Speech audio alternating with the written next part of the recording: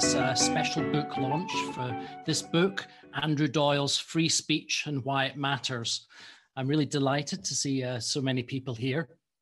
I'm going to introduce Andrew in a minute, but there's a couple of things that I want to get out of the way first. Firstly, a few words on some of the organizational and tech stuff. My co-host for tonight's event is Ella Whelan, who's also co-convener of the Battle of Ideas Festival and who will be in charge of some of the Zoom controls and will be able to help out on any questions you have. So just drop her a message in the chat if you need to.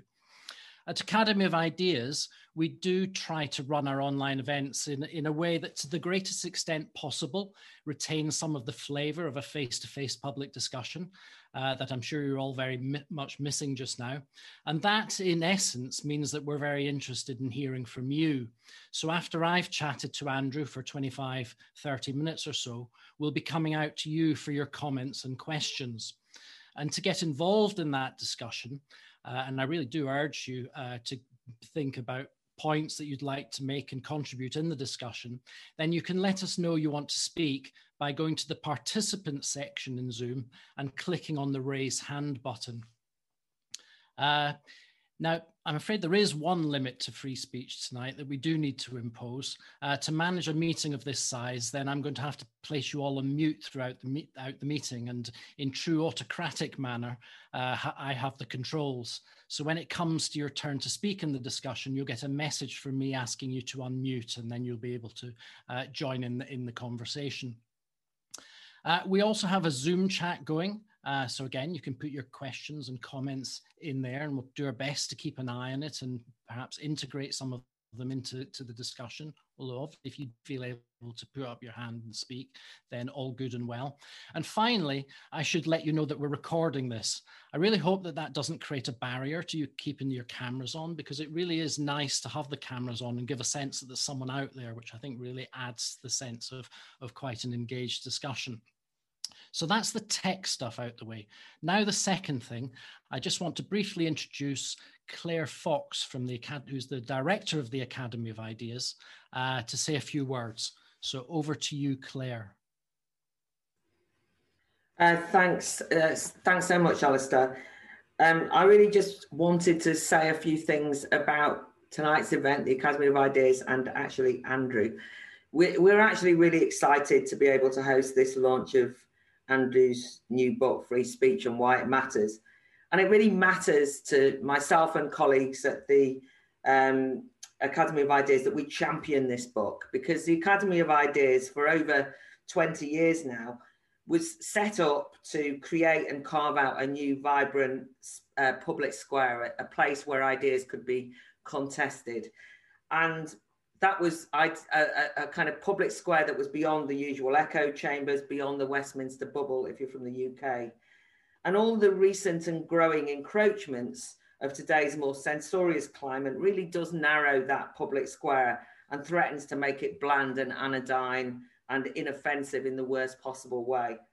So, you know, the Academy of Ideas USP is public debates, and it's very much a focus on the public.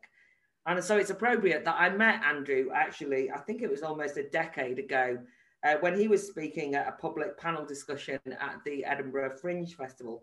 And straight away, I kind of recognized a fellow traveler, open-minded, a free speech advocate, who actually took the public seriously and knew that they could deal with difficult ideas. And in the instance of his comedy, some quite challenging jokes that would offend some people, but he trusted his public audience to cope with that. And since then, Andrew has regularly produced and chaired some fabulous panel discussions and debates at our annual Battle of Ideas Festival. That's an international festival with 100 panel discussions, 400 speakers and thousands of public all over one weekend, but then with lots of satellites throughout the UK and Europe. And its slogan is Free Speech Allowed, which when we started wasn't that dramatic. But now when you say you've got a festival with a slogan, Free Speech Allowed, people say, "Ooh, how daring," as though it's like we're doing something dramatic. As we all know, and that's why you're here, Andrew has gone on from me meeting him in Edinburgh to become one of the UK's foremost voices for free speech. He understands I think this is why the book is significant, that it's no good just repeating slogans or mantras or just saying free speech, that's it, that we need fresh thinking to remake the arguments for free expression in the 21st century. And his literary background, his wide reading, his erudition, his humour, both expressed through stand-up and Titania McGrath, and I think his courage, really, in taking on all comers and not being intimidated, and anyone who's seen him on social media will know that's true, means that this book is one we've been waiting for a while. And I really hope that it will make him an international star in the sense that he is the right kind of advocate for free speech, and his voice needs to be heard everywhere. In our own modest way, the Academy of Ideas has also been experimenting with new and original ways of making the case for freedom. And in the spirit of the 17th century radical pamphleteers, much like Milton, I know one of Andrew's heroes, but also Milton and his contemporaries who went around with pamphlets to popularize ideas, we brought out a new series called Letters on Liberty. I'm holding up the last three. The last three are the sovereign subjects of history, growing up in lockdown, and art against orthodoxy. They're short pamphlets, and the idea of those is that you will, just like they did in the 17th century, pass them from hand to hand once we're allowed, and it's not illegal, to mingle and pass things from one to another, that we'll argue over them in pubs and in coffee houses. So finally, about the Academy of Ideas, we're based in London, we're small, we run on a shoestring, and we punch above our weight, I hope. None of us have taken furlough during the whole of lockdown because we wanted to carry on trying to create that public square, even if it was via Zoom and online. So after you bought Andrew's book, and that is the priority of tonight, so make sure you prioritize doing that. But after you've bought Andrew's book, if you have anything left, we would appreciate a donation, or that you become an associate of the Academy of Ideas and make a regular contribution to our work, get our e-newsletter. But mainly, I also wanted to say, do come to the Battle of Ideas Festival. We're very big fans of Zoom. We're delighted we can have an international audience for Andrew tonight. But the truth is, I'm looking forward to having the Battle of Ideas in the flesh. I mean, there is nothing better than living freedom in real life, of enacting free speech with each other. And it just can't be beaten. So I hope we'll see you there. And one thing I will guarantee is this year's Battle of Ideas Festival, which will be held in London, or the main festival, but in October this year, come what may, will be informed, many of the debates will be informed by some of the fantastically interesting insights that Andrew has got in his book. It will be part of the intellectual way that we will try and approach the world. So thanks to Andrew. I can't wait to hear from you now. Many thanks, Claire. So you get the message. Buy Letters on Liberty. Come to Battle of Ideas Festival and join the Academy of Ideas. And if you go buying Andrew's book, then we'll all be very, very happy. On with the book launch, Free Speech and Why It Matters, and a big welcome to you, Andrew. Claire's already done something, an introduction to you. Let me just reiterate a few things. I guess unless people have been away on another planet for a few years, then you'll know a fair bit about Andrew already. He is, of course, a writer and a broadcaster, one of the UK's foremost satirists, under the guise of his social justice activist alter ego, Titania McGrath. He's the author of Woke, A Guide to Social Justice, and my first little book of intersectional activism. And amongst other things, he's a very big writer, expressing his views and ideas on free speech for many publications. The one I specifically want to mention is the online magazine Spiked, where he's a regular columnist and hosts the excellent podcast Culture Wars. And finally, just to reiterate a couple of things that Claire said, actually, part of Andrew's bio that I think is much less well known, but interesting, I thought, given the content of the book. He has a doctorate on Renaissance literature, has written dramas, plays, and musical adaptations for radio and theatre, and also worked as a teacher at various schools and a researcher at Belfast Queen's University. So a kind of very mixed and interesting background, I think, and some of that very much comes through in the book, I think. So We're very pleased that you can be with you, Andrew. It was very nice of you to name check Academy of Ideas in the acknowledgements to the book. We were very pleased about that. And I thought that along with the others that you acknowledged, such as Free Speech Union, Index on Censorship, and the team at Spite, it does help situate the book as one that does a considerable amount of work in probing the limits to free speech. And where advocates of free speech need to make their arguments, but also it very much gives you a sense of the fact that the book's main currency is in ideas, which I think for any book on free speech just now is really, really to be welcomed. So for anybody that hasn't bought it yet, I'm sure Ella can pop the link again in the chat and probably continue to do so as a constant message throughout the night that you should really buy this book. So I'm going to unmute you, Andrew. You are already unmuted. So to kick off, Andrew, obviously incredibly big and controversial debates on free speech just now. I just give you an opportunity to say where you think you fit into this book and what your motives were for writing it, what your main arguments were. Just give us a sort of sense of the book. Thanks very much, Alastair. And just to say thank you to the Academy of Ideas and Claire and Ella and Jeff and everyone for organising this. I really appreciate it. It's quite thrilling, actually. I know there's an awful lot of people here. So it is quite exciting to me, even if it is a virtual audience. Thank you, Alastair. In terms of the book itself, I think if you'd have asked me 15, 20 years ago if I would ever end up writing a book defending free speech, I absolutely would not have believed that it would ever be necessary, which I think is quite naive of me in retrospect. I mean, since then, I've read a lot more about history, and I've come to the realization that free speech continually needs to be defended in every successive generation. It isn't something that you can just you achieve and then it's done. You know, that's not the case. And there's part of the book where I give a kind of brief potted history of free speech from the ancient Greeks to today. Very short, because the book isn't a history of free speech. It's an argument. But what you realize from looking at that overview is actually we've achieved this liberty fairly recently, relatively recently, you know, and it's almost miraculous that we live in a society in which we do have freedom of speech. And what I've seen over the past, I suppose, particularly 10 years, is this gradual erosion of these liberties and a kind of flippancy when it comes to free speech, and people don't realize that it is precious and that it is the seedbed of all of our freedoms, and people seem perfectly happy to allow these things to slip away in this piecemeal fashion. And I do believe, and just from what we know of history, authoritarianism doesn't emerge overnight. These are always gradual processes. I'm quite keen in the book to emphasize that I don't think we're living in a world of gulags and show trials. We're not in a totalitarian state.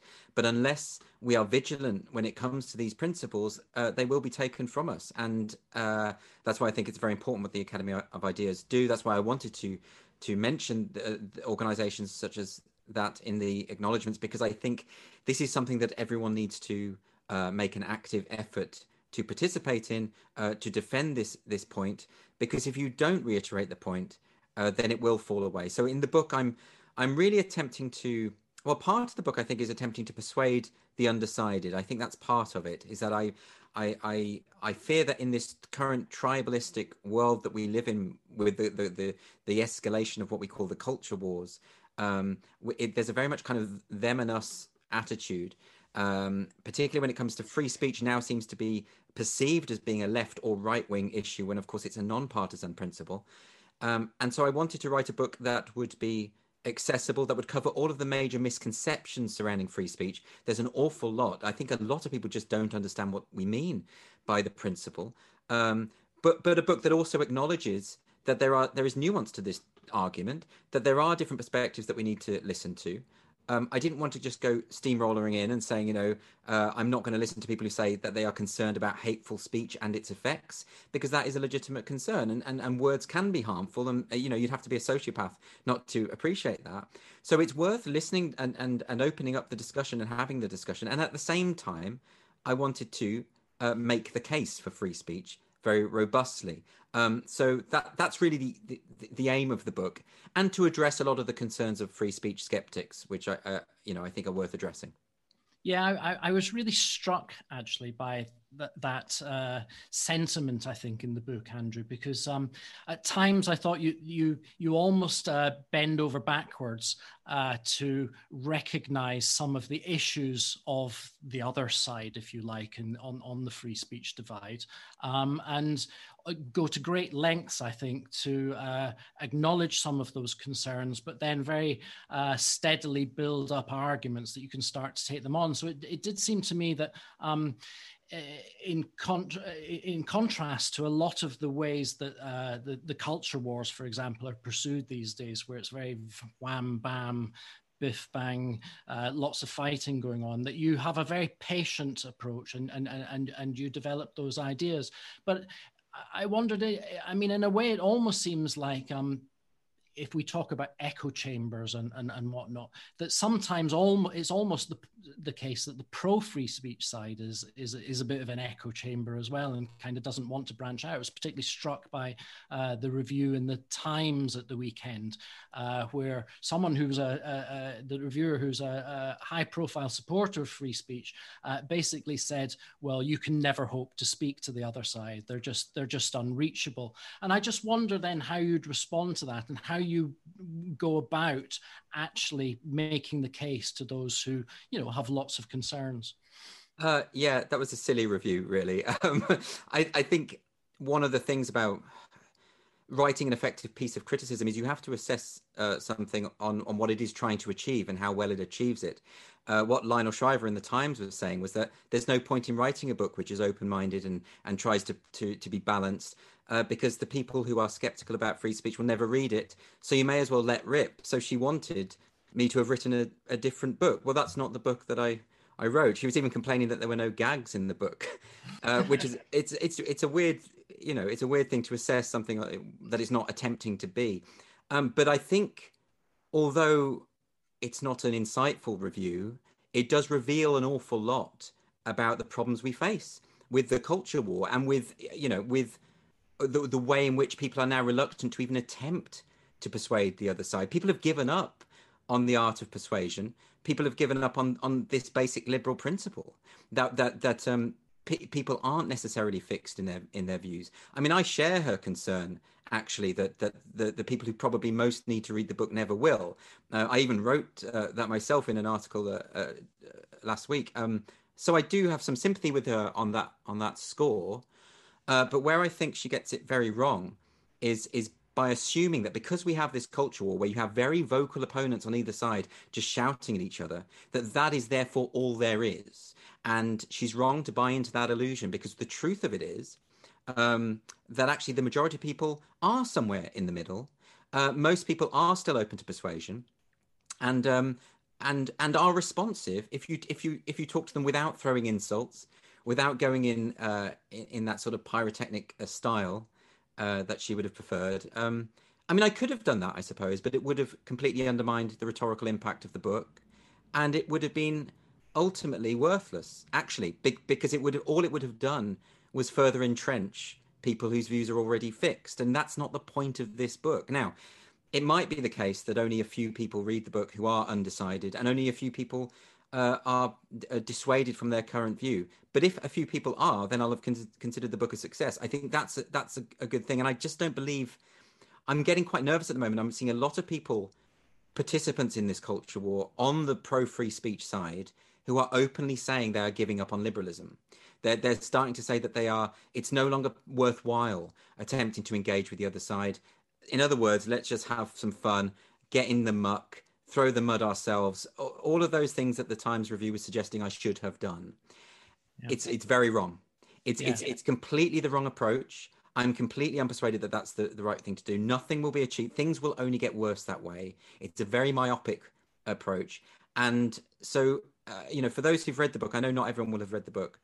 Part of the point is not just to persuade the reader, if the reader is undecided, as most will be on certain points. Even some people I know who are very pro-free speech have reservations in certain areas when it comes to hate speech laws, for instance, or incitement, those kind of things. And some of us even have disagreements within ourselves, I think, I, for instance, believe that libel laws are necessary. And a lot of my colleagues at Spiked would say they should be abolished altogether. So, we have these differences, and those are worth exploring.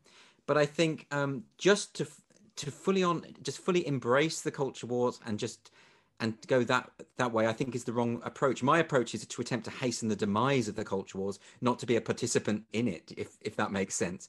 Yeah. And that's what I've attempted to do here. Whether it's successful or not, well, that does remain to be seen. Yeah, no, I thought one of the interesting comments in some of the social media work that we did promoting this event was someone wrote back saying it would be an excellent book to have as on GCSE curriculums in schools, and I think it has got that accessible tone to it and accessible writing and full of interesting references that would make it very suitable to that sort of purpose, and obviously a kind of arena that it would be really nice to have some of these discussions within. I agree. I think particularly young people, all is not lost with young people because they're all undecided by the nature of who they are. And I would be absolutely thrilled if the book found its way into schools and at least kicked off a discussion. Yeah. So it'd be good to get into some of those tricky areas that you mentioned, Andrew. And there's none more tricky, it seems to me, just now than the world of identity politics, and which you tackle in several areas in the book. It really does seem one of the most kind of intractable areas just now. Not just in universities, but and institutions where it's spread into, but increasingly in private companies and just spreading throughout these days. And I kind of wanted to ask you why is it so intractable?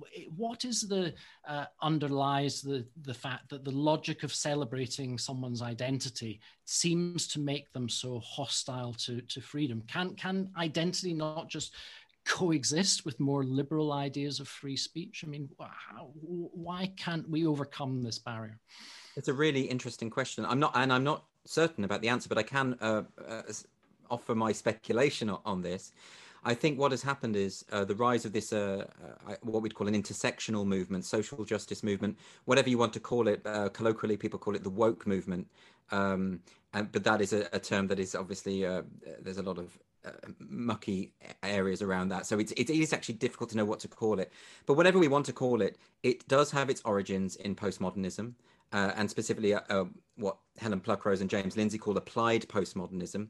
And within that worldview, there is a belief that language dominates everything. In fact, our perception of reality, our understanding of reality is wholly constructed through language. And the natural corollary of that is an essential distrust of language. And that's why you often hear activists, they use the same phrases. They talk about things such as words are violence. Right? They'll say that, or they'll say that jokes, certain types of jokes, normalize hate or legitimize hate, and we've seen this in politics as well, in the Parliament, where Boris Johnson got in an awful lot of trouble for using a metaphor, the surrender bill, and this was said to incite violence and stir up violence, and some politicians even attempted to connect that kind of language to the murder of Joe Cox, and this kind of thing happens again and again. But with all of this, what is particularly fascinating is that no one seems to have interrogated whether or not this is rooted in reality. And the truth is it isn't. We've had a lot of research into, for instance, media effects theory,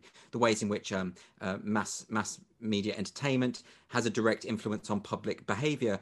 There have been 6 decades of research that confirm that there is no such correlation. And yet we persist with this idea that the public are just acting mechanically on cues from the words that they hear from politicians, from celebrities, on TV, in the movies, all the rest of it. So this is a very odd faith-based position that has taken hold, particularly within the social justice movement. And they've done a very good job of persuading people at large that it is true. I mean, this is why, even though most people in the country are not on board with the woke ideology or the social justice ideology, or whatever you want to call it, most people are still on board with the idea of hate speech laws, for instance. And implicit in that is an acceptance that if people are allowed to say whatever they want, then violence will ensue. Well, that's actually quite a speculative proposition that requires further investigation, but it is taken on faith, taken as completely axiomatic by everyone, by a majority, I would say, and therefore that's something that I think we need to look into further. But as I say, I think it is connected directly to the rise of this identity-obsessed social justice movement, which at its heart is not only mistrustful of free speech, but actively hostile to it. Yeah, no, I agree. And to pick up on the hate speech, and because there's obviously lots. I mean, you make the point that right around Europe just now, there's every country is busy and has been busy introducing laws around hate speech, and there's also laws around that lots of people are thinking about just now around online harms that are coming up, which is kind of the next area. And there's been some rather alarming reports in the papers over the last few weeks about what's planned within this bit of legislation in the UK later this year. And I just wanted to ask you about the question of harms, because one of my favorite quotes in the book, I never heard it before actually, was from Marcus Aurelius, who you quote as saying, choose not to be harmed, you won't feel harmed. Don't feel harmed, and you haven't been. So there's very much a sentiment that you can ride out this whole sense of harm. And it's quite a shocking quote in a way in today's world, because there's just today such an assumption that we're all vulnerable and relatively feeble and unable to deal with stuff. And so I wonder, in your in your view of things, is this just a case that we've all got to be a bit more resilient, a bit more brave, or is there something else? I mean, is it the Marcus Aurelius, we just need to overcome it, or is there's something else? And I suppose the reason I ask that is because there seems to be almost a culture, almost an identity actually of the harmed. It's almost like not a badge of honor, but certainly it's a method of identification. I mean, you only got to think of things like self-harming, for example.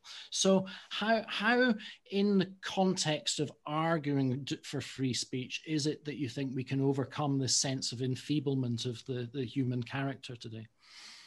I think it's a really good question. I think the question of resilience is a major problem, particularly in schools. You know, I don't want to fall into this trap of being characterized as saying, oh, people just need to man up or whatever it might be. That's what I was getting at. Yeah, because I don't think that's helpful. And I think people have different degrees of sensitivity. And it's not pleasant to be insulted or to have people lie about you. And, I know you and I probably get that every day. And it's not helpful just to say, look, pull yourself together, don't worry about it, they're only words. I think acknowledging the harm that words can do, certainly the emotional harm they can do, is a good thing. On the other hand, there is a lot to be said for cultivating resilience in young people, and certainly drawing away from this idea that victimhood is a positive thing. I mean, I think a lot of the social justice movement is predicated on the idea that there is power in victimhood, or at least that is how it plays out. And that's why you get a lot of some of the most vicious online bullies are claiming to have been bullied. You know, that's where you get this odd paradox that's going on. I remember when I was a teacher, we would often have meetings about the resilience issue, and I think a lot of it comes down to what Claire Fox actually explores in her book. I find that offensive, where she talks about the anti-bullying measures that have been implemented over the past 20 odd years, and this kind of tendency to catastrophize amongst the policy formers within schools when it comes to these things. You know, when we were talking about how the pupils at our school were they would burst into tears if you gave them a low mark, for instance, or if you criticized something they'd said in an essay, it was considered an absolute disaster for them, and the parents would have to come in, and there were tears and there was self-harming and the rest of it. Now, that does suggest a problem within the educational system, the inability to take criticism as it is intended, and of course you can't become any better as a pupil if you're not criticized and if you don't know how to do that. So that is something that I think we need to look at in schools. But also there was the mixed message going on, because also a lot of the assemblies were all about, you know, if you're feeling, if anything upsets you, then it is a disaster and you need to come and talk to us and we'll get you a therapist. Yeah, and all that kind of thing. So you get this incredible mixed messaging going on. And actually I think there's an awful lot to be said about resilience, and I think we should be trying to make sure that is a priority in schools. So it's a balance, isn't it? It's not ignoring people when they're emotionally hurt or traumatized or whatever, and trying to downplay that. But at the same time, there has to be a point where you don't encourage someone who is claiming to have PTSD because someone gave them a bad mark on their exam. You know, there has to be a point where you say, look, sorry, this, you know, you need to work harder, you know, and so that's the conflict. Yeah. I always get the impression that whenever resilience is something that is tried to be taught or a local authority tries to put in as a policy, it creates a very non-resilient either child in school or a circumstance that the local authorities are trying to address. So it seems one of these things that's incredibly difficult to approach from a kind of bureaucratic or an institutional angle to institute, if you like, but perhaps something that broader society has to reflect on and consider as to how we develop ourselves in a way that's kind of, we acquire that as opposed to we're taught it or it's foisted on us. Well, also more broadly, the concept of offence is something people need to consider in terms of, as you mentioned in the Marcus Aurelius quote, is why have you chosen to be offended about this thing? A bit of self-reflection is quite important. I think a lot of the time, someone who is offended is often just railing against the fact that not everyone thinks exactly the same way as they do. If you're offended by a joke in a comedy club and you stand up and you try to stop the show, as has happened to me in the past, well, that's really a kind of narcissism. I mean, what you're saying there is my personal sensibilities trump everyone else's in this room. And the whole world must revolve around me and my personal tastes. And that is an attitudinal cultural shift that has taken place. I'm seeing that more and more. This willingness, this almost need to get offended. Partly, I think it's connected to power, because I think it is a way to wield power if you're offended by other people. And we see it most particularly and most unusually with those who are determined to be offended on other people's behalfs, even when there's no evidence of anyone having been offended. And that happens an awful lot as well. So that is something that has changed massively. I think most comics that I've spoken to have noticed that within comedy clubs over the past 10, 15 years, a sort of greater propensity to take offence, when obviously the context of a comedy club, for a start, shows you that you shouldn't be taking offence at what's going on there, because it's comedy. It's not literal expressions of the truth. Yeah, so let's now we're on comedy. Let's do the art stuff then, because there's a great chapter in the book on self-censorship, which I think is a very important issue just now, because whenever I hear or speak to people who are on the side, skeptic side of the free speech argument and don't necessarily want it, a lot of the time they say, well, all the instances that you cite of bans, they never really happened, or you're over-claiming that things are shut down. And I always think, well, yes, in some instances, there is some over-claiming, I think, going on the side of everything's banned. But that often neglects the side of the situation where people are almost preempting the ban because they're curtailing what they think and they're censoring what they think. And I think you deal with that in a very interesting way in the chapter on self-censorship. But I wanted to look at also at it in the sense of something else that you mentioned in the book, because fairly early on you quote John Stuart Mill. And his point about being in a long line of thinkers tackling the struggle between liberty and authority, so that clash of demanding freedom and authority denying it. And obviously he's mentioning it in the sense of a kind of tyranny of the majority moment. And in the arts world, I mean, it's been possible for anybody for years to go to galleries or theatres and have the sense that what you're seeing is pretty much the product of an anything goes postmodernist sort of approach. And in a way, there's kind of few moral, religious sense of authority to blaspheme against in much art and plays and so on and so forth today. So in other words, there's no authority to rebel against anymore. But at the same time, we regularly hear about shows in art galleries or theatres being pulled because they offend against some sort of moral sensibility for today. And quite often when you look at it, whether it's pulled because, I don't know, someone doesn't like it because it goes against the spirit of Black Lives Matter or whatever. But when you look at it, it's almost like the lack of authority of an institution to be able to stand up to someone who's wanting to censor things that counts today. So I just wondered kind of where that leaves us, because it's a strange sort of thing. We've gone from needing to rebel against authority in order to have our freedom, almost to a situation where you start to think, well, actually a bit more authority would be not a bad thing if we could hold the line, and you'd actually get, we'd be able to have a few more freedoms. So kind of, how does that contradiction work out? How does it occur, and how do you respond to it? It's difficult, because I know exactly what you mean, and that actually when there is something to rebel against, art tends to flourish, doesn't it? I think the thing to rebel against at the moment, of course, is the social justice movement, which is predominant in the arts. And I think a lot of the problems that you're recognizing there, when, for instance, activists will say, we're upset about this art piece, or we're upset about, I mean, there were even some calling for a work of art in America to be burned, I think, because they were offended that a white artist had depicted a black lynching, for instance. And so these kind of things, art galleries, TV channels, TV production companies, these what you might call the gatekeepers of the arts are very much on board and overrun with social justice ideologues.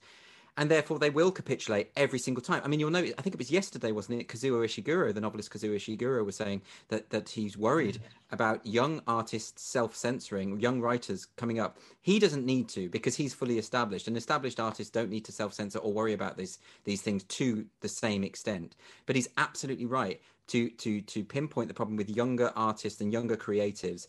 And I've even spotted it myself when I was teaching a stand-up comedy course. For about 7 years, I was teaching this course in a theatre in central London.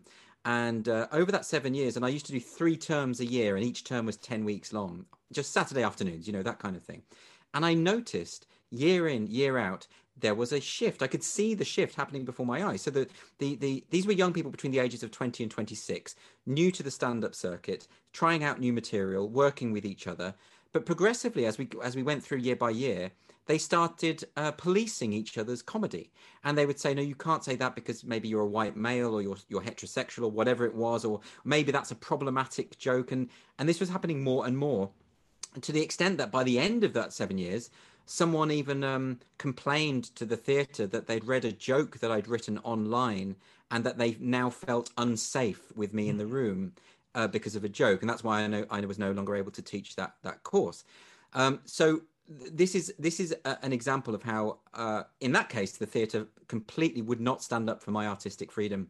That was absolutely not, it had to stop. I couldn't work there anymore, because one person claimed that they felt unsafe because of a joke, because of a phrase that a character I'd written had said. So when you have theatres who fail to defend artistic freedom and don't even understand what the purpose of art is or creativity is, and they've all bought into this idea that the arts are about sending the correct moral message, one that is in line with intersectional trends, then we're in a bad parlous state of affairs, because, as Ishiguro says, it means that young artists are going to self-censor. You would be surprised how many comics I've spoken to, including young comics, who say they can't say what they want to say on stage. Well, of course they can. It's still a choice.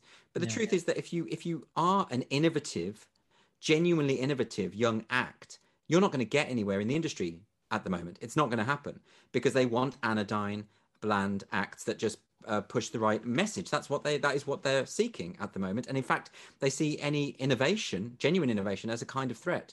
So it is very serious for the arts that we have this kind of broad misunderstanding of what art is. I always go back to the Oscar Wilde phrase in The Picture of Dorian Gray, when he talks about there's no such thing as a moral or an immoral book. Books are well written or badly written. That is all.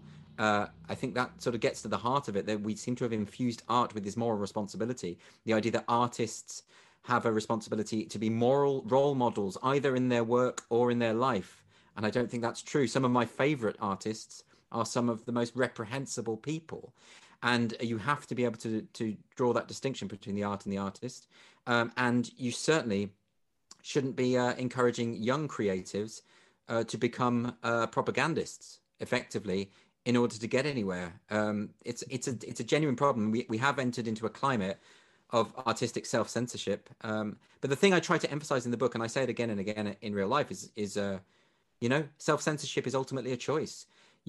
And I know it's harder. You put yourself on a harder career track at the moment, but unless you do that, if you are being politicized against your will as an artist, right? You can have political artists, fine, but if you're doing so against your will, then you're not really an artist at all, and you've got to make a decision about what you want to do. And I would always urge people to be true to their own creative impulse.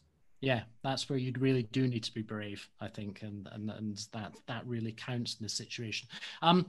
There'll be plenty of time to come back on any of the stuff that Andrew's been talking about. I'm going to ask one last question, but in the meantime, if anybody wants to contribute to the discussion, ask Andrew about anything that's in the book or anything that he said so far this evening, then do get your hands up, and we'll endeavour to get you into the conversation. But one final question, Andrew, and just knowing that you've been a teacher and been in universities and regularly come in and speak in those environments as well, I just wanted to ask you about the recent government bill on academic, or the proposal to introduce measures on academic freedom, which want to introduce a much greater sense of ensuring that universities are much more hospitable places for anybody who wants to say what they want, talking about legal redress for people who are disinvited,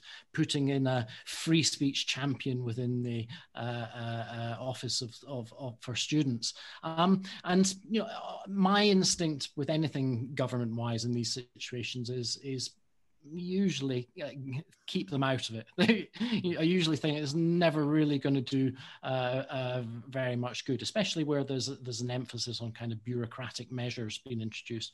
On the other hand, I know quite a lot of people, and I've spoken to quite a lot of people who say things have got so bad within universities now that actually this is really, really needed, and it's the one intervention that can start to have a positive contribution to kicking back against some of this stuff. So I just kind of wondered where you stood on it. The truth is, I don't know where I stand on it, and I'm torn because, like you, my instinct is, a government figure coming in and saying we will enforce free speech strikes me as really weird. It strikes me as really counterintuitive.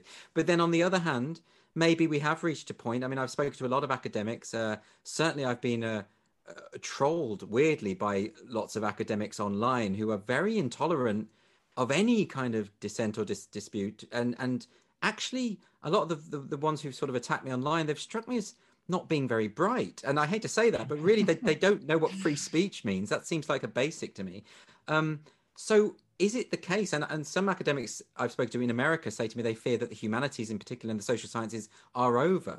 They're actually not, we can't rescue them at this point. They're too ideologically driven. And this is why I go back to that point I made about applied postmodernism, which Helen Pluckrose has talked about, that in 1989, around 1989, academics and postmodern theorists, who were always theorists, they weren't applying this to the real world, became activists.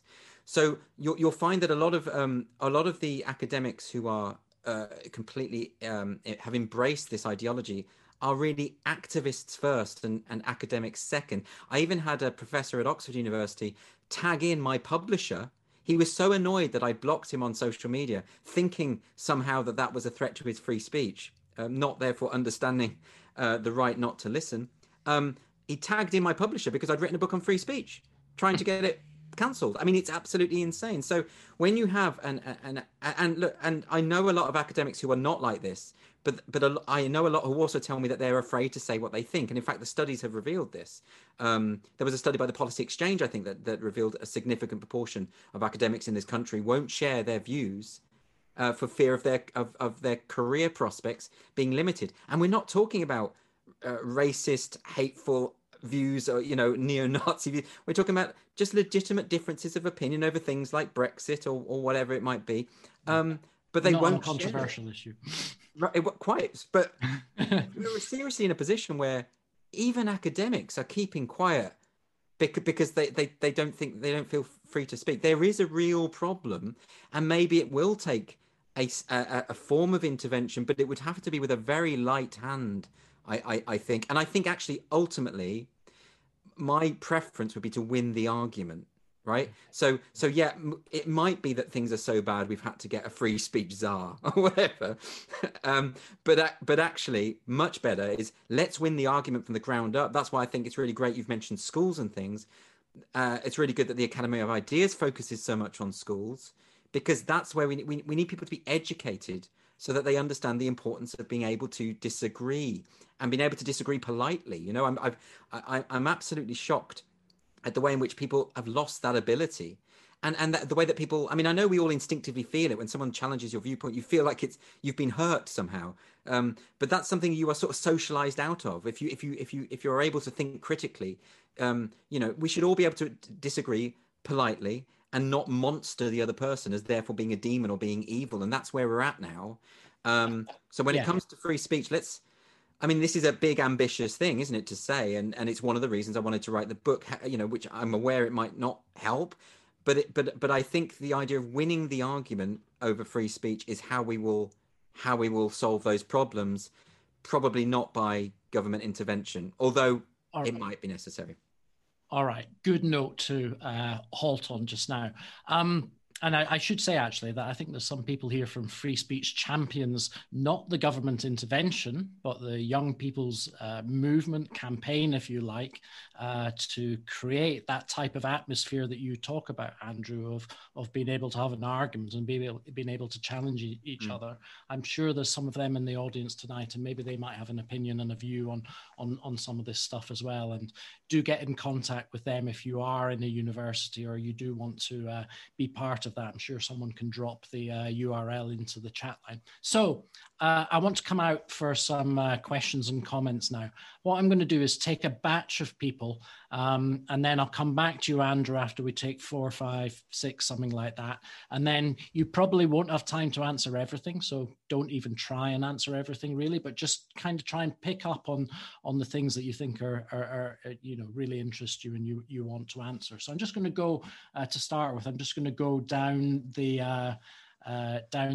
from the top. So John Holbrook. Well, thanks, Andrew. I thought your book was excellent, and I do urge everyone to read it. I think the key point it seems to me you're making is that free speech needs to be defended because it recognises the autonomy of individuals and the right of them to relate to one another on the basis of consent. And in particular, that all of our ideas should be formulated on the basis of consent. In other words, we listen to other people's arguments, we reject some, and we accept others. That's how political discourse needs to take place. Now, it's with that framework in mind that I also wanted to jump in on this question of academic freedom, which I've also found very interesting. And I, like others, accept that there is a major problem with academic freedom on campus, and I can readily understand why people are desperate for something to be done about it. But I've come down firmly on the side of those who say you cannot deal with a coercive problem, because that is what cancel culture is. You cannot deal with a coercive problem with a coercive solution.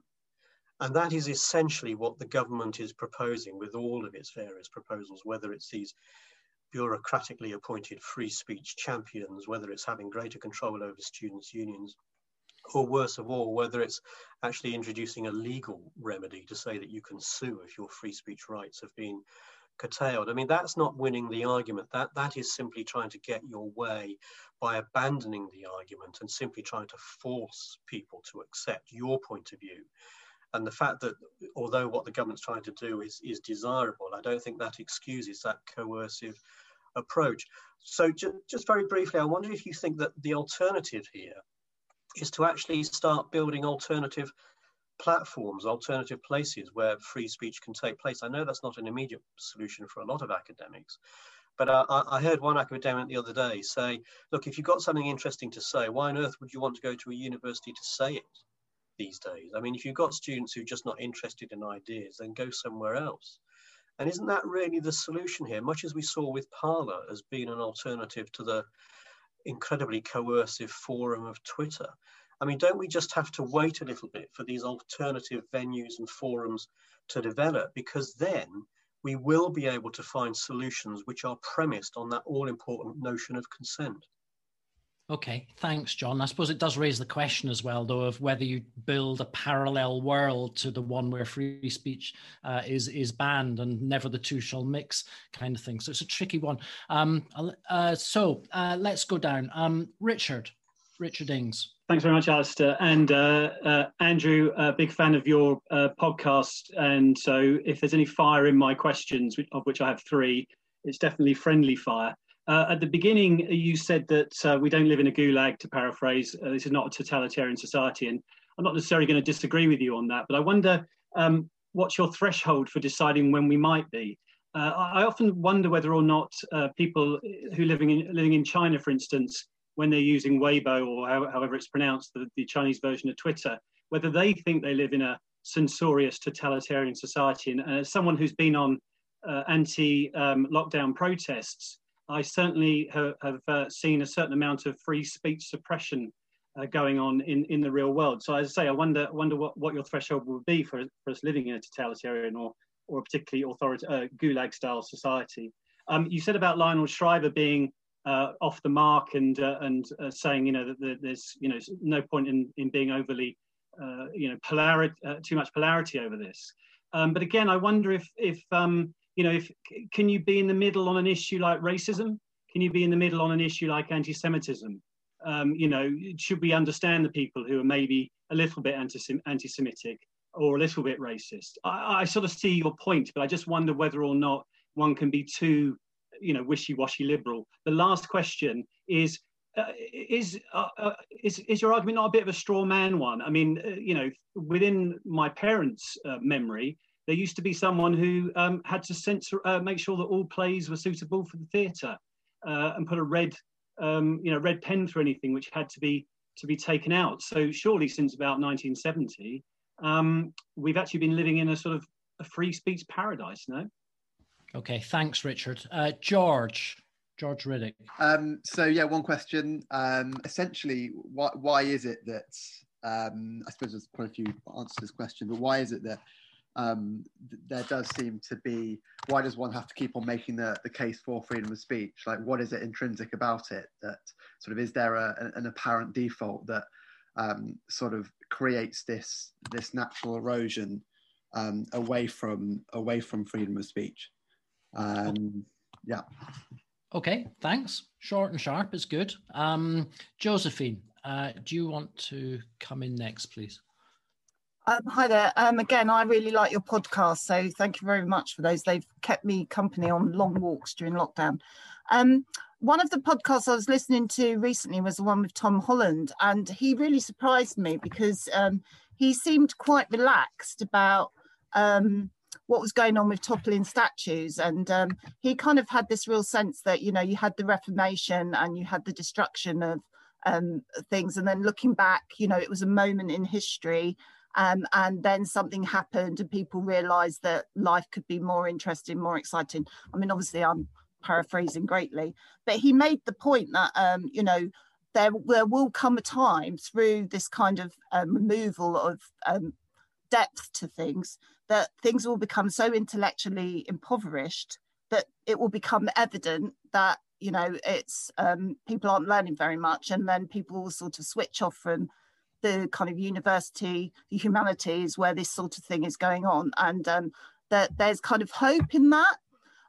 You talked about, you need to keep pushing the idea of free speech because there's always a new generation, as Hannah Arendt says as well.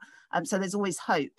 And that the other one, another person who I really admire is David Mamet in the theatre. And he says that theatre has become a bit about, clogged with plays about important issues, which aren't drama, but just harangue people. And they're not fun to do. And he said that the audience should go to their seats and the actors to go on stage as if they're on a hot date and not as if to give blood. And again, in the theatre, could it get to the point where the audience are just so bored of these dull plays that, don't make us very excited, that actually there could be a turning point. Okay, thanks. Andrew, I'm going to take a couple more if you don't mind, because quite a lot of hands, and then I'll come back to you. So I'm going to come to Ella Whelan. So Ella. Thank you, Alastair. Yeah, just a note to everyone, you can ask, I'm not going to ask a direct question to Andrew. You can make comments as well as asking questions, and Andrew will pick up on what he wants to come back on. So the point that I've been thinking about, I mean, you sort of said it in one of your comments back to Alastair, Andrew, but was the point about the way in which I think some of the pro-free speech side have been kind of lacking, if I was to be really ungenerous, or sort of have room for improvement, is the question of what free speech is really about in relation to individual freedom. Because there's this kind of, if I can use a slightly unrelated analogy, I mean, when I argue for abortion rights, and you argue for abortion on, total abortion on demand, total freedom of choice, the suggestion among anti-abortion people is that suddenly women would go out and make the most extreme decision willy-nilly and have very late abortions, and that all hell would break loose. And it's sort of a similar thing with free speech, in which when you say that there should be very little or no, or great kind of expansive freedom of speech, people suddenly think that gives one license to shout racist epithets from the mountaintops and go nuts. But actually, the thing that I've sort of been frustrated with is that the anti-free speech side have been allowed to colonize this idea that free speech is just about being allowed to say what you want, which is actually an incredibly narrow thing, rather than looking at the way in which free speech is about having a better collective discussion that's actually about the health of debate with a capital D, more broadly, rather than your own ability to express yourself. And so just maybe what you thought about that kind of focus on, it might even be stretched to say fetishization of individual liberty, though very important, as being distanced from what it actually means. What's the end point of free speech? It's about getting to a kind of collective position of appreciation of freedom of expression, rather than just your own narrow sense of your own freedom. Okay, Andrew, I'm going to come back to you now. Yeah, great. And thanks for those questions. And I'm sorry I can't keep up with all the questions in the chat. Just to pick up on what Ella was saying there is, I think, one of the things I know what you mean about the fetishization of individual liberty. I do, however, think individual liberty, like is very, very important. But yes, there is something even more important about the idea of the collective nature of free speech, and actually how the production of knowledge is collaborative. Our understanding of the world and the way we think is a collaborative endeavor. It isn't just about expression. It's about allowing everyone to express themselves so that we can interact and reason and progress. And so actually, I think you're right. We shouldn't just be focusing on individual liberty, but the broader question of why free speech is important as a collective, as a society. I think that's a really important point. I won't be able to get to all of these questions, will I? No. But just on what Richard was saying, I've just written a couple of notes down here. So whether we can be in the middle ground about arguments, you made the case that, well, should we be in the middle on racism and that kind of thing? Well, I don't think that's comparable, really, just insofar as the argument about racism has been won. I mean, we all know that we live in a society where if you are openly racist, you will make yourself a pariah. It can make you unemployable. That's just civilized society doesn't approve of racism. We got there. And so being in the middle there doesn't quite compare to acknowledging both sides of the argument when it comes to free speech and the impact of language, because that is an unresolved issue. And I do think we need to be open to persuasion when it comes to this stuff, but we should also make the case. And so therefore, I think it's just a slightly different question. As to a threshold for totalitarian regimes, it's a difficult one. Yeah, I think you make a very good point. How, do the people in China consider themselves living under totalitarianism? How do you know when you're living under totalitarianism? The problem is, of course, we could just be living under these circumstances forevermore, and I still wouldn't be satisfied with that. It wouldn't be totalitarian by my point of view, but I still think to live in a country where the police are routinely investigating people for non-crime is not acceptable, and I think we would need to push back against that. In fact, one of my fears isn't so much that we'll end up in a tyranny, but that we'll just end up in a sort of a stasis of this kind of a situation where we're not fully free, but we're mostly free. I mean, that's not satisfactory either. I'd like to think, knowing what I know about history, I would recognize totalitarianism when I see it. And I just think strategically, it's unwise to amplify the rhetoric of totalitarianism at this time, because it's quite palpably not comparable to what we saw, say, in Nazi Germany or under Idi Amin or any other totalitarian regime you wish to choose.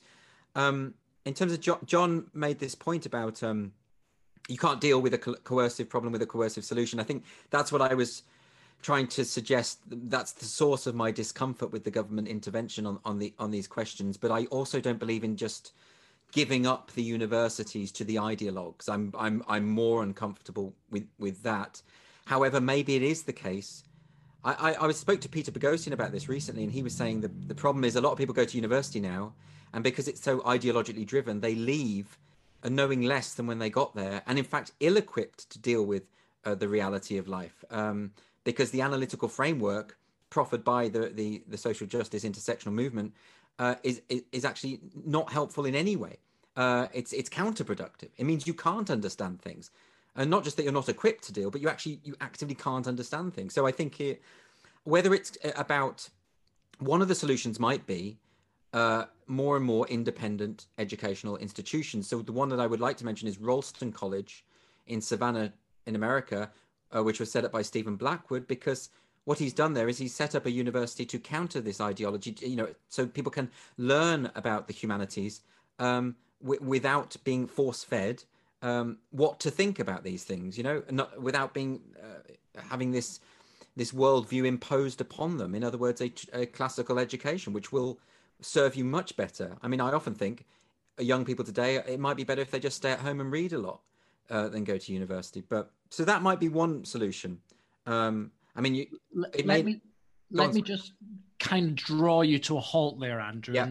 And if you don't mind, and we can come back to some of these things again, I'm sure. But I want to come out again because there's loads and loads of hands. Yeah, and I want absolutely. to get lots of people to speak. So I'm going to duck and dive around a bit now in the list. Sadia, do you want to go next, please? Oh, hi, Andrew. Your intersectionality book, your woke book, by Titania, I loved that. I was having a really shit year last year, and it really, really lifted my spirit. So thank you so much for that. I did want to ask really, really quickly, how can you bring critical thinking into the main, particularly at a much, much younger age? That I was kind of raised in quite a cultish environment, and I didn't know how to think for myself or ask really important questions. And the very first time I was involved in just like a very basic debate, I burst into tears and it was really embarrassing. But there's a lot of people like that. And also, do you not get slightly bored of just kind of talking about students and academics? Because I thankfully kind of straddled two worlds, and most of my working class friends are very comfortable when they talk about any issue, really. There's never any discomfort in talking about anything, if I'm honest. So do you find it boring kind of dealing with academics and students all the time? Okay, thank you very much. I'm going to come next to Piers. Piers, where I really enjoy your work and your presentation on this, and I basically agree with what you say. But I suppose it's useful to put the opposing view at its strongest. I mean, as you know, almost everybody describes themselves as pro-free speech, and almost everybody says they think there should be certain limits on free speech or what you should be allowed to say. So the question obviously is where the line should be drawn and for what reason. And you say that many people object to certain speakers because they might incite violence, and that claim is often absurd, as you say. But to put the point at its strongest, I think a lot of people who are suspicious of the free speech movement, if you can be characterized as being in that, it's not so much they fear violence. They think that when powerful people or members of powerful groups say certain things that convey disrespect to certain groups of people, disrespect or lack of respect for dignity being the operative term, that harms the group, which is said to be underprivileged, whether correctly or not. I mean, how in general would you respond to that objection? Because that seems to be the most powerful argument usually used by intelligent people in this debate. Okay, thanks. I'm going to come to Brendan O'Neill next. So Brendan. Andrew, your book is excellent. Really, really good. Everyone should buy it and read it.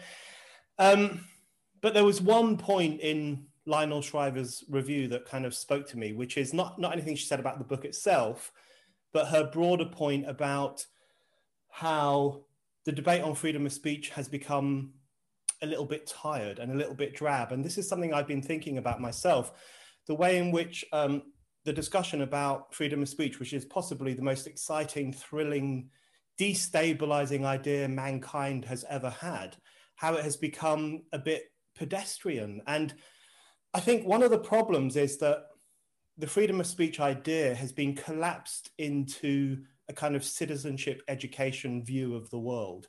And if you look at the way in which the government and the respectable right talk about freedom of speech, they talk about it as a civilizing force. They talk about the importance of civil discourse. They talk about it almost as a pacifying force. It's a way in which young people and people in general can learn to speak in a particular way, to understand in a particular way, to understand other people. It's a bit happy clappy. It's a bit flattening. And if you look back at what's been written about freedom of speech in history, the great thing about, whether it's Milton or George Bernard Shaw or John Stuart Mill, they all emphasize the importance of blasphemy, the importance of heresy, the importance of eccentricity, and the very real destabilizing, conflictual impact on society that freely expressed ideas can have. And I think about Christopher Hill's book about the Civil War, The World Turned Upside Down, which everyone should also read. And he talks about the explosion of lower class heresy into public life and how that actually stirred up conflict. So isn't there an argument to be made that freedom of speech is not simply about civilizing public debate, but is also about creating conflict, creating tension, or rather clarifying tensions and making it clear where they exist and what might be done about them? So I'm not making the case for incivility or uncivil discourse, but I am making the case for the revolutionary potential of freedom of speech. And I'm worried that the more freedom of speech becomes the property of the respectable right, the less we will see how radical and destabilizing and conflictual it can be in a good way. Yes. Okay. Thanks very much, Brendan. So Akhil. Yeah, thank you, Andrew, for tonight. And I've bought your book, but I haven't started it yet. Just very quickly, you mentioned obviously the arts and the entertainment industry and how the limits on freedom of speech have caused a lot of self-censorship there. And many would argue that obviously the arts historically have always been a way of being subversive and exercising free expression. Do you think that the battle for free speech will be won through the arts again, or will it be a case that we have to fight this battle external to the arts and then the arts will follow suit? Is it going to be one of those where the arts will have to liberate the arts, or the arts will liberate us, do you think? Okay, I'm going to take two more, Andrew, because we've got lots of hands. So Andrea, sorry. Well, Andrew, I haven't bought your book, not read it, but I will. But I read your article on Spiked, where you talk about Merseyside police and their board, which says being offensive is an offence. Well, if you look carefully at that picture, you will see that on the left-hand side in the background, there is the name of a store called Iceland, which was kind of revealing because they were chilling the bait through that board. And of course, the whole idea that offence is to be made illegal is itself offensive. That's the whole problem with this idea that you have the right not to be offended, because that right cancels and destroys itself. Because if you have the right not to be offended, and that is itself offensive, then its own application is nullified. Now, the thing is, another thing I observed is that freedom of speech contains within itself the right to offend. So you would say, for instance, that it is an honest liberty, which only fools and tyrants would oppose, because fools and tyrants would try to not be offended by things all the time. There was an interesting debate by William F. Buckley with Kissinger, where William F. Buckley asks Kissinger whether debating with communists doesn't that strengthen communist ideology? And Kissinger cleverly points out that that of course assumes that not talking about communism weakens it. But of course the opposite is the case. So far, cancel culture falls into the same kind of mistake in that respect. Okay, thanks very much, Andrea. Mo Lovett, next, my colleague Mo Lovett. Off you go, Mo. Well, it was following on from Brendan's point, really, because I used to work in the arts, and whoever said in the chat, how do you find it? I find it better outside the arts, quite frankly, at the moment. But I used to work with a director who used to get actors when they were trying to find their character to take the character as large as they could and really exaggerate the character and then bring it back down to what was normal. And to me, that was always the important thing about free speech, is that you take ideas as far and as wide as you can. And that sort of, I think Mill talks about this as well, you kind of understand the entire context in which your ideas are being formulated. But somebody put in the chat this idea that once they start calling you names, you've lost the argument, they've lost the argument. But I'm not sure that's true. And this is kind of my question to Andrew. I'm not sure that's true anymore, because it seems to me when dealing with a lot of students, particularly of the kind of woke variety, is that it's not being morally right seems to be prized over and above having your kind of intellectual horizons broadened. And to me, this kind of speaks to a sort of a nihilism or a kind of anti-humanist idea that Ella touched on. The idea of free speech is that people want to express bad ideas. There's a kind of suspicion that free speech can only be used in terms of bad ideas. And I wondered how much that is related to a kind of anti-humanist sentiment that we don't quite trust each other in the way that perhaps we have done in previous times. Okay, thanks, Mo. So, Andrew, I'm going to come back to you now. There's quite a lot of questions there. So pick up on what you can, what you will. And then I want to come back out again for a final round where we'll have to be quite quick in the questions on that round. But Andrew. I apologise for not being able to get to everyone. There's loads there. Just on that point, Mo, about the idea that if you're throwing insults, you've lost the argument.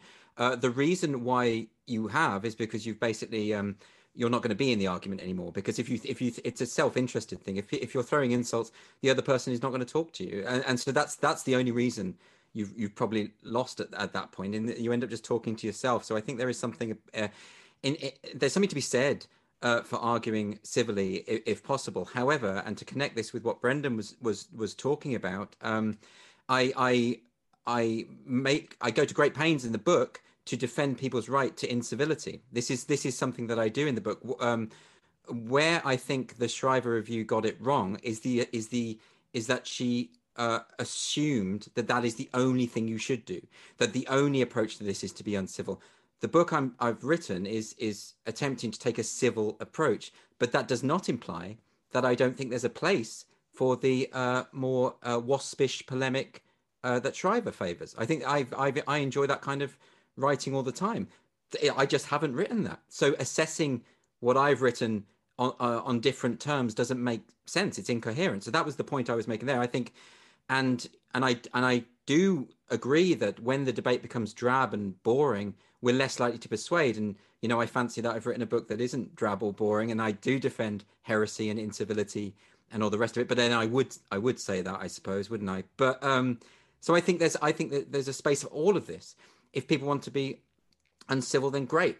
But I also think in order to win the argument, there need to be voices that do take the civil approach. Because if we don't have those voices, if those voices are absent, if they have abandoned the field, then progress won't be made on this score. So I think I hope that's clear. I'm sort of trying to make the case for everyone to speak in the way they want. In terms of, it's very interesting that you mentioned Sadia mentioned critical thinking and how can we actually bring this into education? How can we make that case? It's hard because I used to teach a critical thinking course at school, and the kids saw it very much as the DOS subject. It wasn't considered like they didn't really care. But one of the valuable aspects of it is that you could learn about how to argue and the skills of argumentation, which go back many centuries. There's a reason why the skills of argumentation have been formulated in this way. And like I say, it's a matter of self-interest. you will not win the argument. You will not advance your case if you don't know how to argue. And I'm really struggling at the moment with how I engage with people who are incapable of argument. If someone comes onto my Twitter feed and just throws an insult straight away, I don't know how to talk to that person anymore. I don't know how whether it's even worth me attempting to talk to that person. But bringing it into education, I don't think actually a critical thinking class is the way to do it. I think it should be built into every level of education and every subject, just as a matter of course. But I don't know. I don't know how that can be achieved. Will the arts liberate us, Akhil? I don't know. I'm feeling really pessimistic at the moment about it. I really waver though. I think Mo was talking about how she was in the theatre or in the arts, and I just think it's so overwhelming and quite stifling there now that it's like, who mentioned the Mamet quote about, I think that was Josephine talking about Mamet, saying that basically when you go to the theatre now, you're just being lectured. I think that's really off-putting when you go and when you see a film and you can sense the producers there just pointing at you saying, you see, this is what you should think, this is what you should believe, and you're all morally repugnant and you need the help of Hollywood A-listers to be better people. I just find it really off-putting, so I don't know if it's going to be the arts first. Probably not, if I'm honest, but I hate to make these predictions because I always get it wrong, but sorry, I know I haven't got to everyone, but no, I think sorry. That's fine, Andrew. We can come back out again. So I've got 13 people wanting to speak. I'd really like to get everyone in. So I'm maybe going to split you into 2 batches. So let me start with Jamie. All right, Andrew. You set out the argument for free speech in a sensible and accessible way. So I've got the $1 million question. How do we get out of this situation we're in with a lack of free speech? The problem I see is we've got threats coming from multiple different places, whether that be social media, up here in Scotland through laws such as the Scottish Hate Crime Bill, we've got on universities or through the removal of books. Okay, thanks, Jamie. I know you've written on the Scottish Hate Crime Bill, Andrew, so maybe that's something to come back on. Monica. Yes, that was the first mention of social media. So, Andrew, I haven't read your book and I will, and I agree with everything you've said so far. The only thing is you've been talking about artistic freedom of speech and academic freedom of speech. What I'm concerned about is when idiots or despots or people who have a combination of both are allowed freedom of speech, and I'm not saying they shouldn't be, but the problem is that can foster a mob mentality. And if you go right back to Plato, that's what he was worried about. And even John Stuart Mill, I mean, if there was a problem with hunger for the corn farmers, he wouldn't have taken the corn farmers to the corn dealer's house and then started a demonstration there because he would have been aware what the mob can do. So all I'm saying is, what do you do with people like Trump? People who have freedom of speech, okay, he can be shut down on Twitter, but he can also get the mob going and lead them to the Capitol, and then we know what happened there. So I think maybe, we need to draw a line, and certainly when this idea of freedom of speech came about, there was no such thing as the internet. It was really intended for newspapers and the media to be able to expound views. So we're living in a different world. Okay, thanks. So that's definitely something that you pick up on in the book, Andrew. So I'll leave you to come back on that one. I'm going to come to Kaushik next. Then I'm going to come down to Matthew Kahn, who we tried to get earlier. Matthew, do you want to switch your camera on? And then I'll come to Jan McVarish. But first of all, Kaushik. My first name is Doug. I'm speaking to you from Michigan in the United States. A couple of weeks ago, I attended a Zoom discussion with, among others, David French and Jonathan Rauch. David French made the comment that legally free speech has never been stronger in the United States. Certain things like this proposed Scottish hate crime law just would be laughed out of the courts in the United States. So we are doing well in that respect. On the other hand, culturally, free speech has never been weaker. Because in effect, we do have cancel culture in many places. Jonathan Rauch commented how he was amazed these days speaking to gay groups. They are against free speech.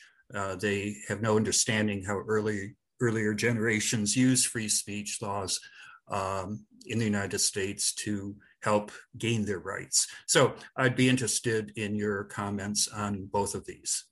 Okay, thanks very much. So Matthew, let's try you again this time. I've tried to unmute myself. Is this working this time? Yeah, that's it. On you go. Okay, great. I'll maybe even look at the camera. I'd like to address the flip side of what free speech is, which is also the freedom of assembly.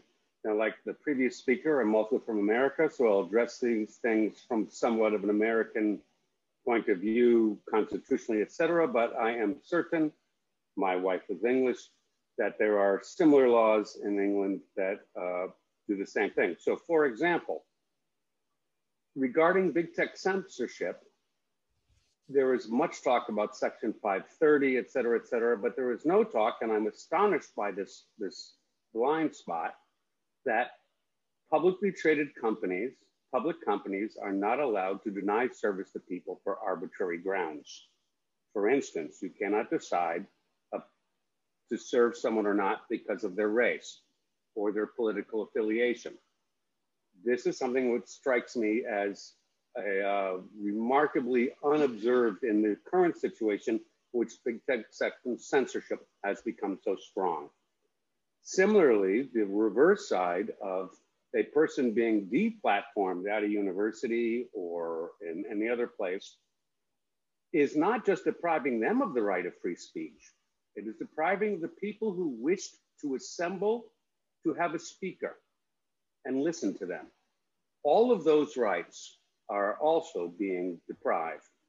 And this is not currently in the public debate on this issue. And I think that it should be. So I think I'll leave it at that. Thank you very much. Okay, thank you, Matthew. So Jan McVarish, and then I'm going to come to Ollie Smith after that. Hi, thanks, Alastair. Yeah, I just wondered, one of the things that keeps coming up when talking about free speech at the moment and reading about it is a tendency to shift towards quite a risk-averse position, which ends up instrumentalizing free speech. So the example of that is this kind of argument that free speech is a safety valve in a democracy, which avoids bad ideas being driven underground, where they don't go away, they just sort of are hidden and become more dangerous. And similarly, I think the argument for free speech, in a way, is easier to win when it comes to campus or academic freedom, rather than in the pub, on the football terrace, or online, which are, you know, genuinely much more free spaces and haven't got that kind of already fairly cosseted environment with certain rules in place as to how speech can be exercised. So while I'm not completely against some of the arguments for free speech as something that's a kind of necessity for a civilized society, at the same time, I think the harder point to push at the moment, in a way, is a defence of offence, and offence, and for shifting our sensibility, which at the moment says that offence is the basis on which you make a claim for restricting other people's speech.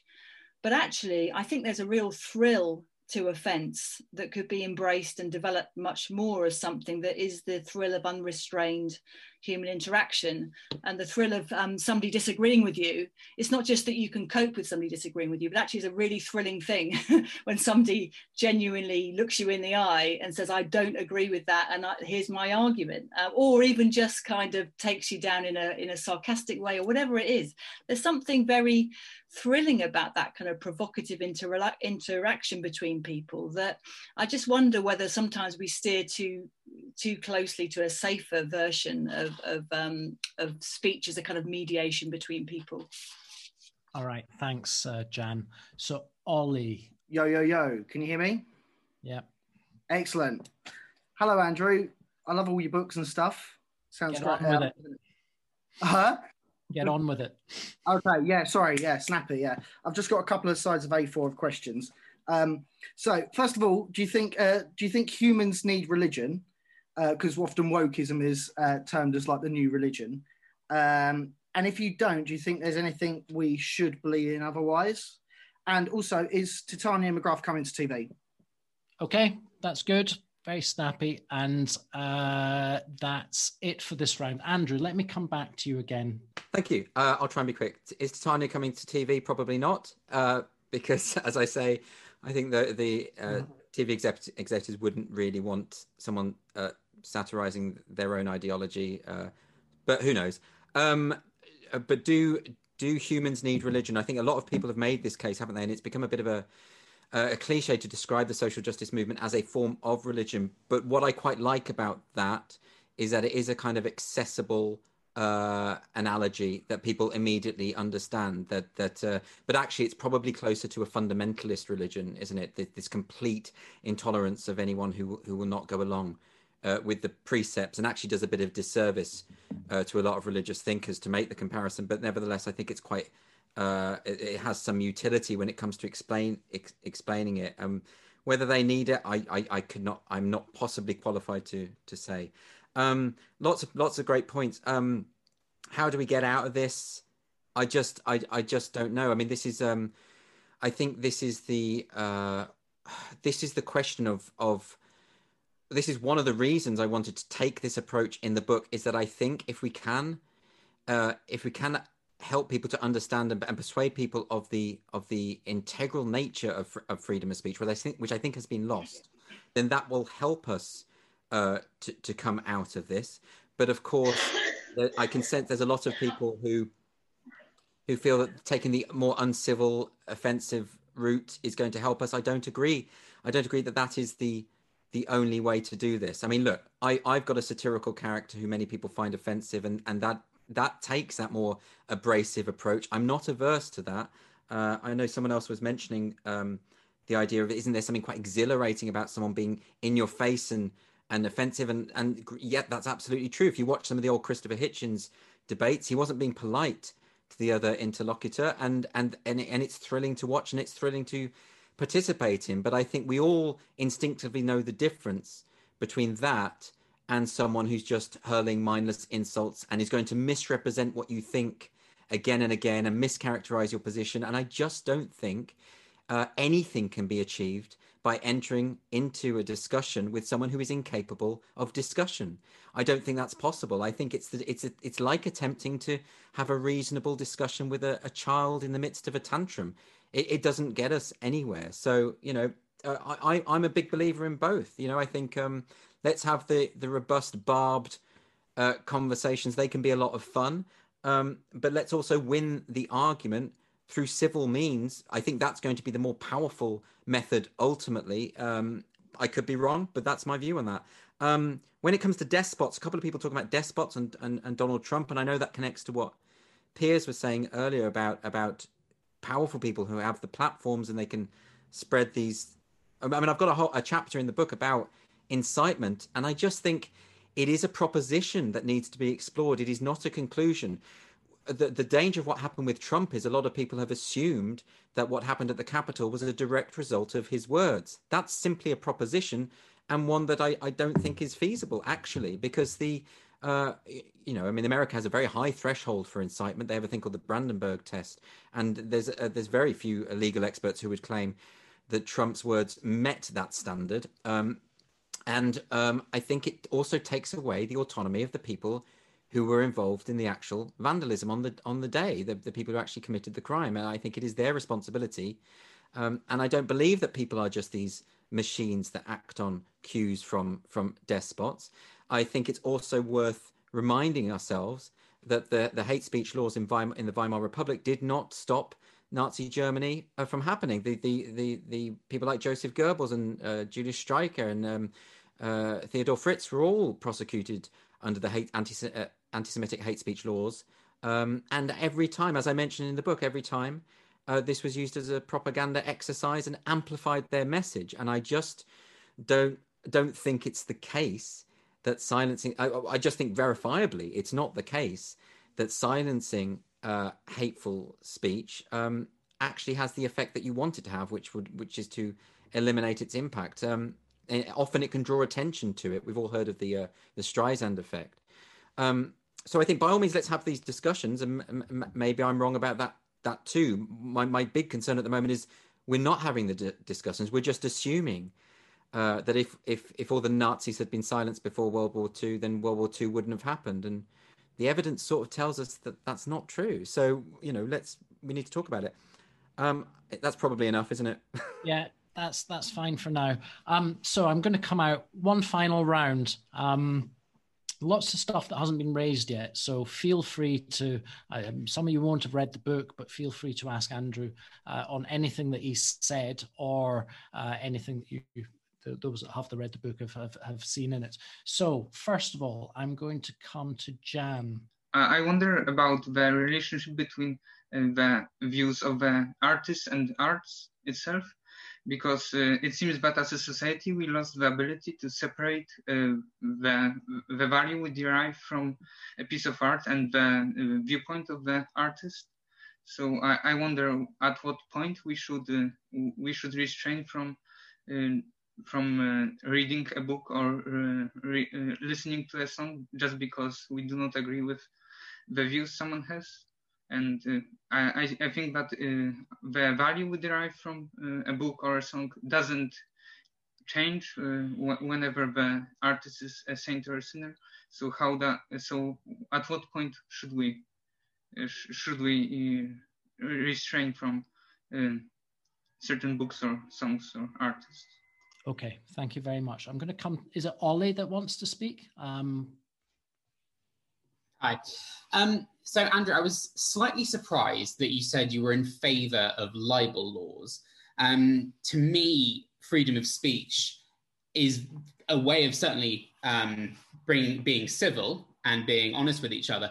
But equally, it surely is about enlivening the public debate and public sphere, as well as kind of clarifying tensions and problems. Isn't a belief in freedom of the press just as important as a belief in freedom of speech? I just wanted to pick up on the point you made about the acquisition of knowledge being a collaborative endeavour, and whether you think that the social justice movement, the postmodern, the whatever you want to call them, by sealing themselves into this very strict orthodoxy where they won't tolerate the wrong sorts of ideas, effectively have laid the seeds of their own destruction, in that the disciplines that have gone in that direction will effectively stagnate, because without tolerating disruptive ideas, then that knowledge simply won't be able to be formed in the future. And then quickly the thought about which was completely separate, was the online offline thing. I know you're very much not in favour of Twitter and the other social media companies, moderating, because they can't do it effectively nor consistently.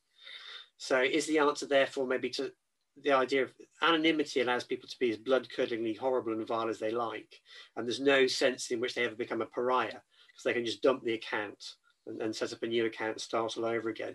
So is it some kind of online ID or online verification where you can't have an anonymous account and just hurl abuse all the time? Is that the solution rather than moderation by the tech giants? Thanks. Okay, thanks.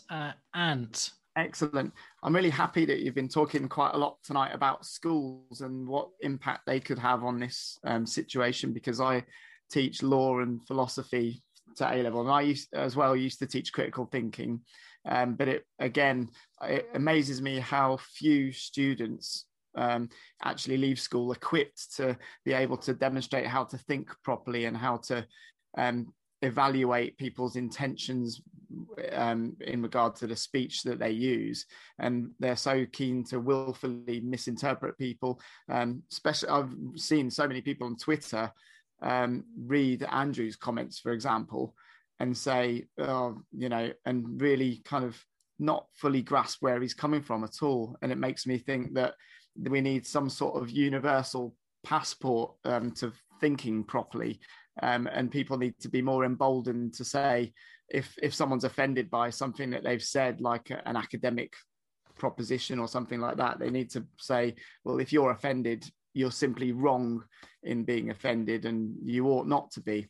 And I think that needs to become more mainstream, because people are frightened to do that at the moment. Maybe if more people read this book, it will be sorted. But okay, so I'm going to come to Ed next. And then Maren, after you, if you want to turn your camera on, Maren, that'd be good.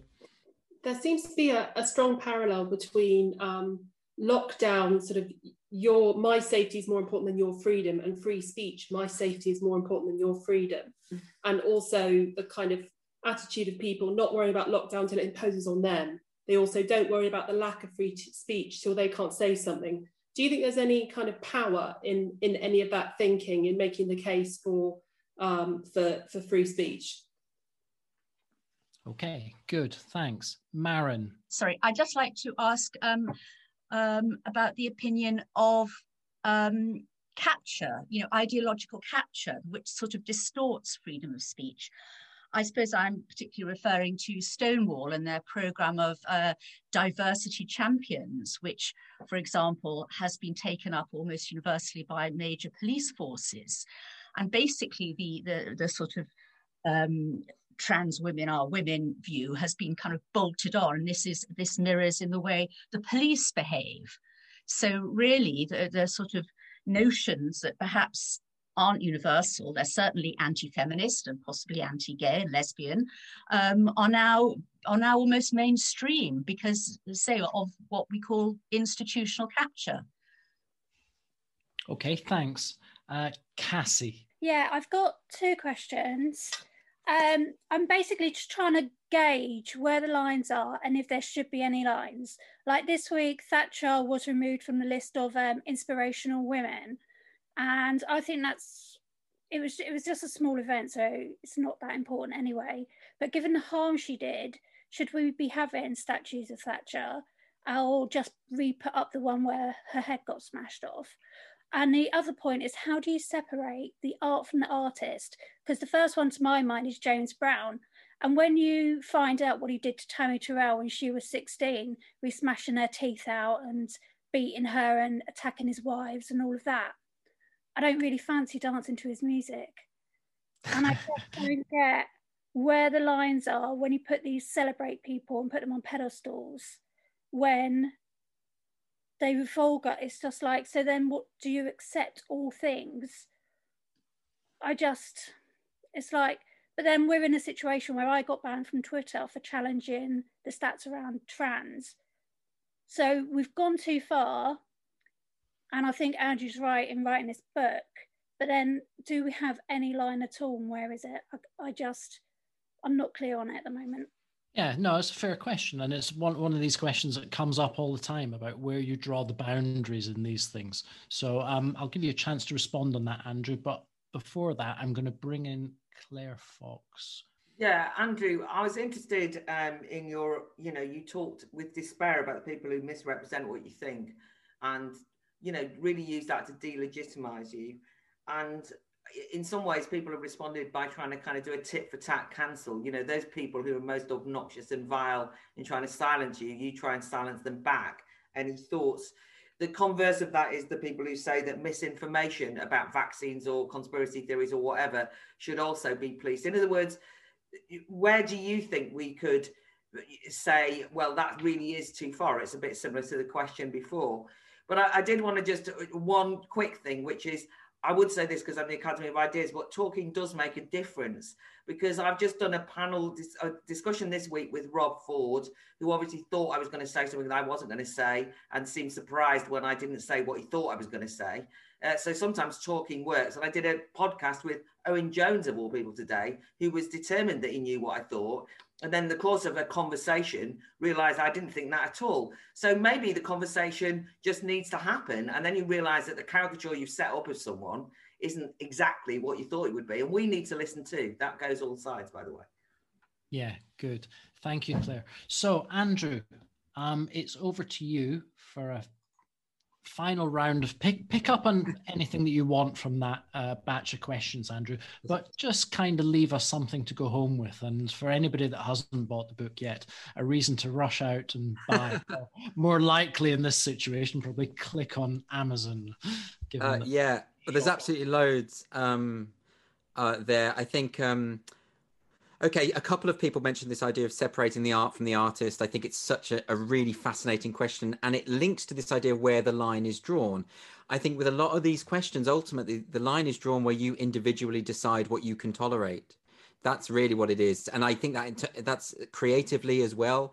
What we can't have is an arbitrary line, for instance, for comedians or filmmakers, which is unacceptable. I think the decision has to be made by the creative, and then the audience will decide whether they individually can tolerate that form of expression or not, and they can make their choice.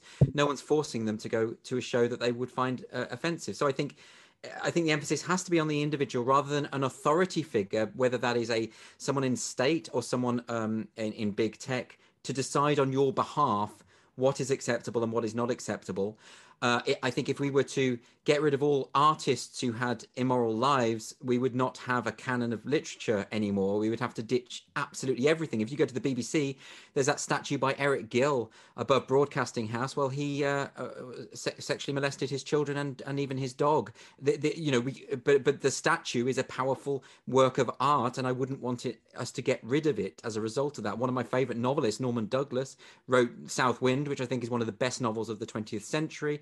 But he was a pederast and claimed to have had sex with a dog and raped individuals, and horrible. So you can completely despise someone's conduct and even disapprove of the moral message of their work, and yet be exhilarated by their art. And that's something which we all probably struggle with, but I think it's worth considering.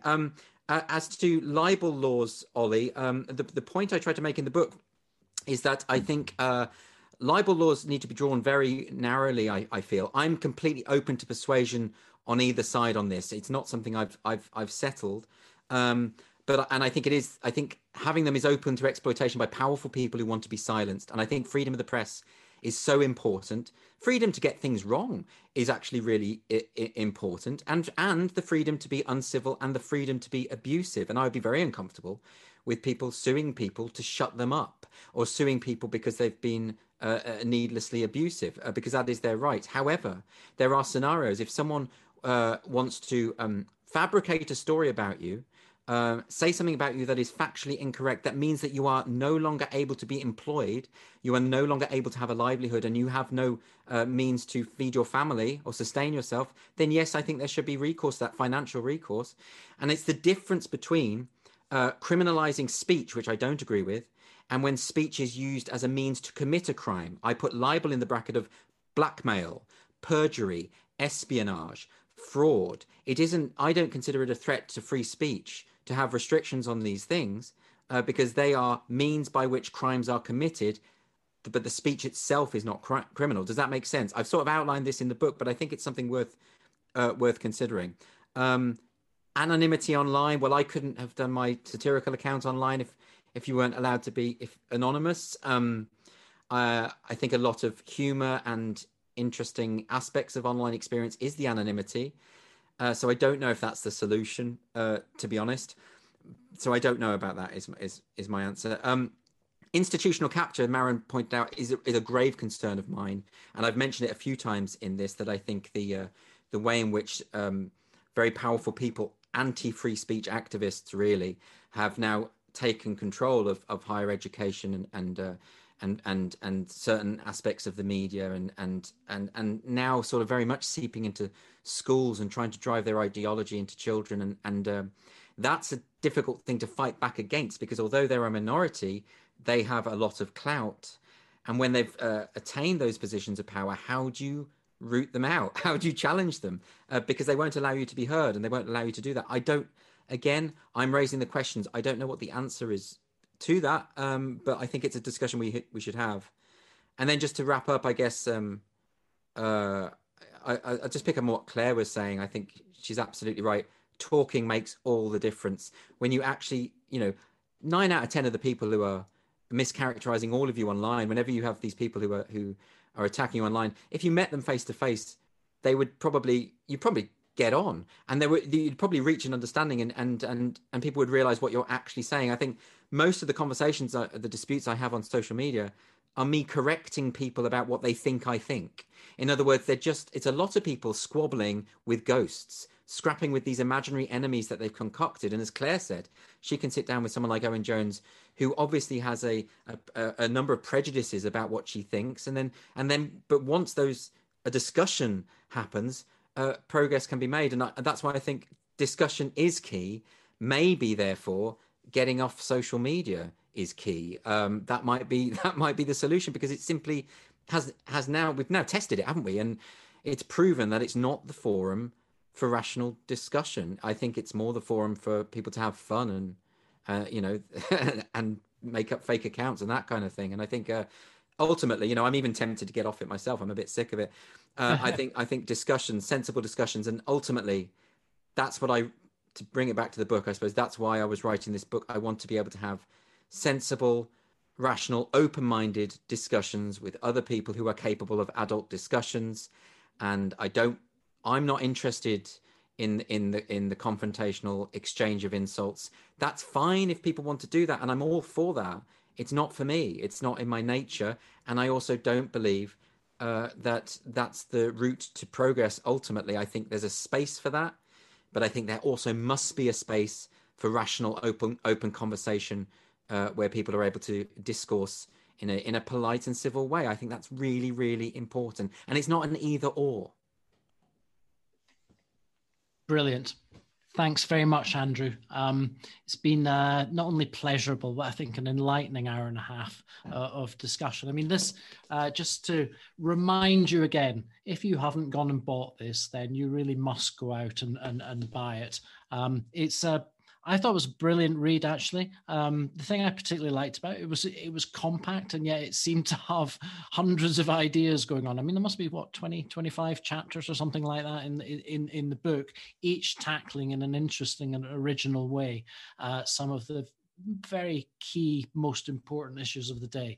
So I think you've done a brilliant job, Andrew, in producing something that I think is really actually going to be read very widely and really help make a difference for everybody that really wants to start this fight back for gaining greater freedom of speech. So thanks very much for coming along and agreeing to chat to us. I would say I'd unmute you all, but I'm scared that we crash the Zoom because there's so many people here. So I'm not going to do that, but I'm going to sort of say maybe you can clap your hands for those that are on video, just to show your appreciation to Andrew. And I think the final thing is we really hopefully are having Battle of Ideas Festival in this autumn, and we really, really want to see you there, Andrew, because it'd be fantastic to have you back in a kind of live discussion. So just a few things to finish off. As Claire said right at the start, we have an initiative called Letters on Liberty that Academy of Ideas are doing, which Ella might be able to place a link to in the chat. But if you haven't come across the Letters on Liberty yet, then go to our website, seek them out, download them, buy them, and really start to engage with some important ideas about the future of freedom. Academy of Ideas, 6 months probably till we can get Battle of Ideas back in a venue, but we can continue with online events. This Thursday, we have Academy of Ideas Education Forum, who are hosting a discussion, Is Lockdown Damaging Children's Mental Health? And there'll be a link going in the chat for that if you want to find out more about that. We've also got discussions from our Arts and Society Forum and our Economy Forum coming up. And just finally, the final thing I want to mention, putting on a slightly different hat, because I also work for Battle of Ideas charity, and they are holding an event on the 10th of April, which I think is a really important event that I hope as many as possible of you can come along to. It's our online version of a summer school that we run every year. This one it's the third online event that we've done for the Academy. It's called The Use and Abuse of History. And it's going to have lectures followed by discussions on the war on the past, what is fascism and all the controversies around fascism just now, more controversies around cultural Marxism, and it's going to finish up with a session on the roots of America, sin or freedom, which is kind of discussion on the 1776 versus 1619 issue and the foundations of America. So a really brilliant day. Do check that out. The link will be in the chat, and I really hope that we can see you there. So thanks very much to everybody who came along. It's been a fantastic evening. Thanks to Andrew again for being such an enjoyable person to interview and a kind of enlightening person to interview as well. That's it.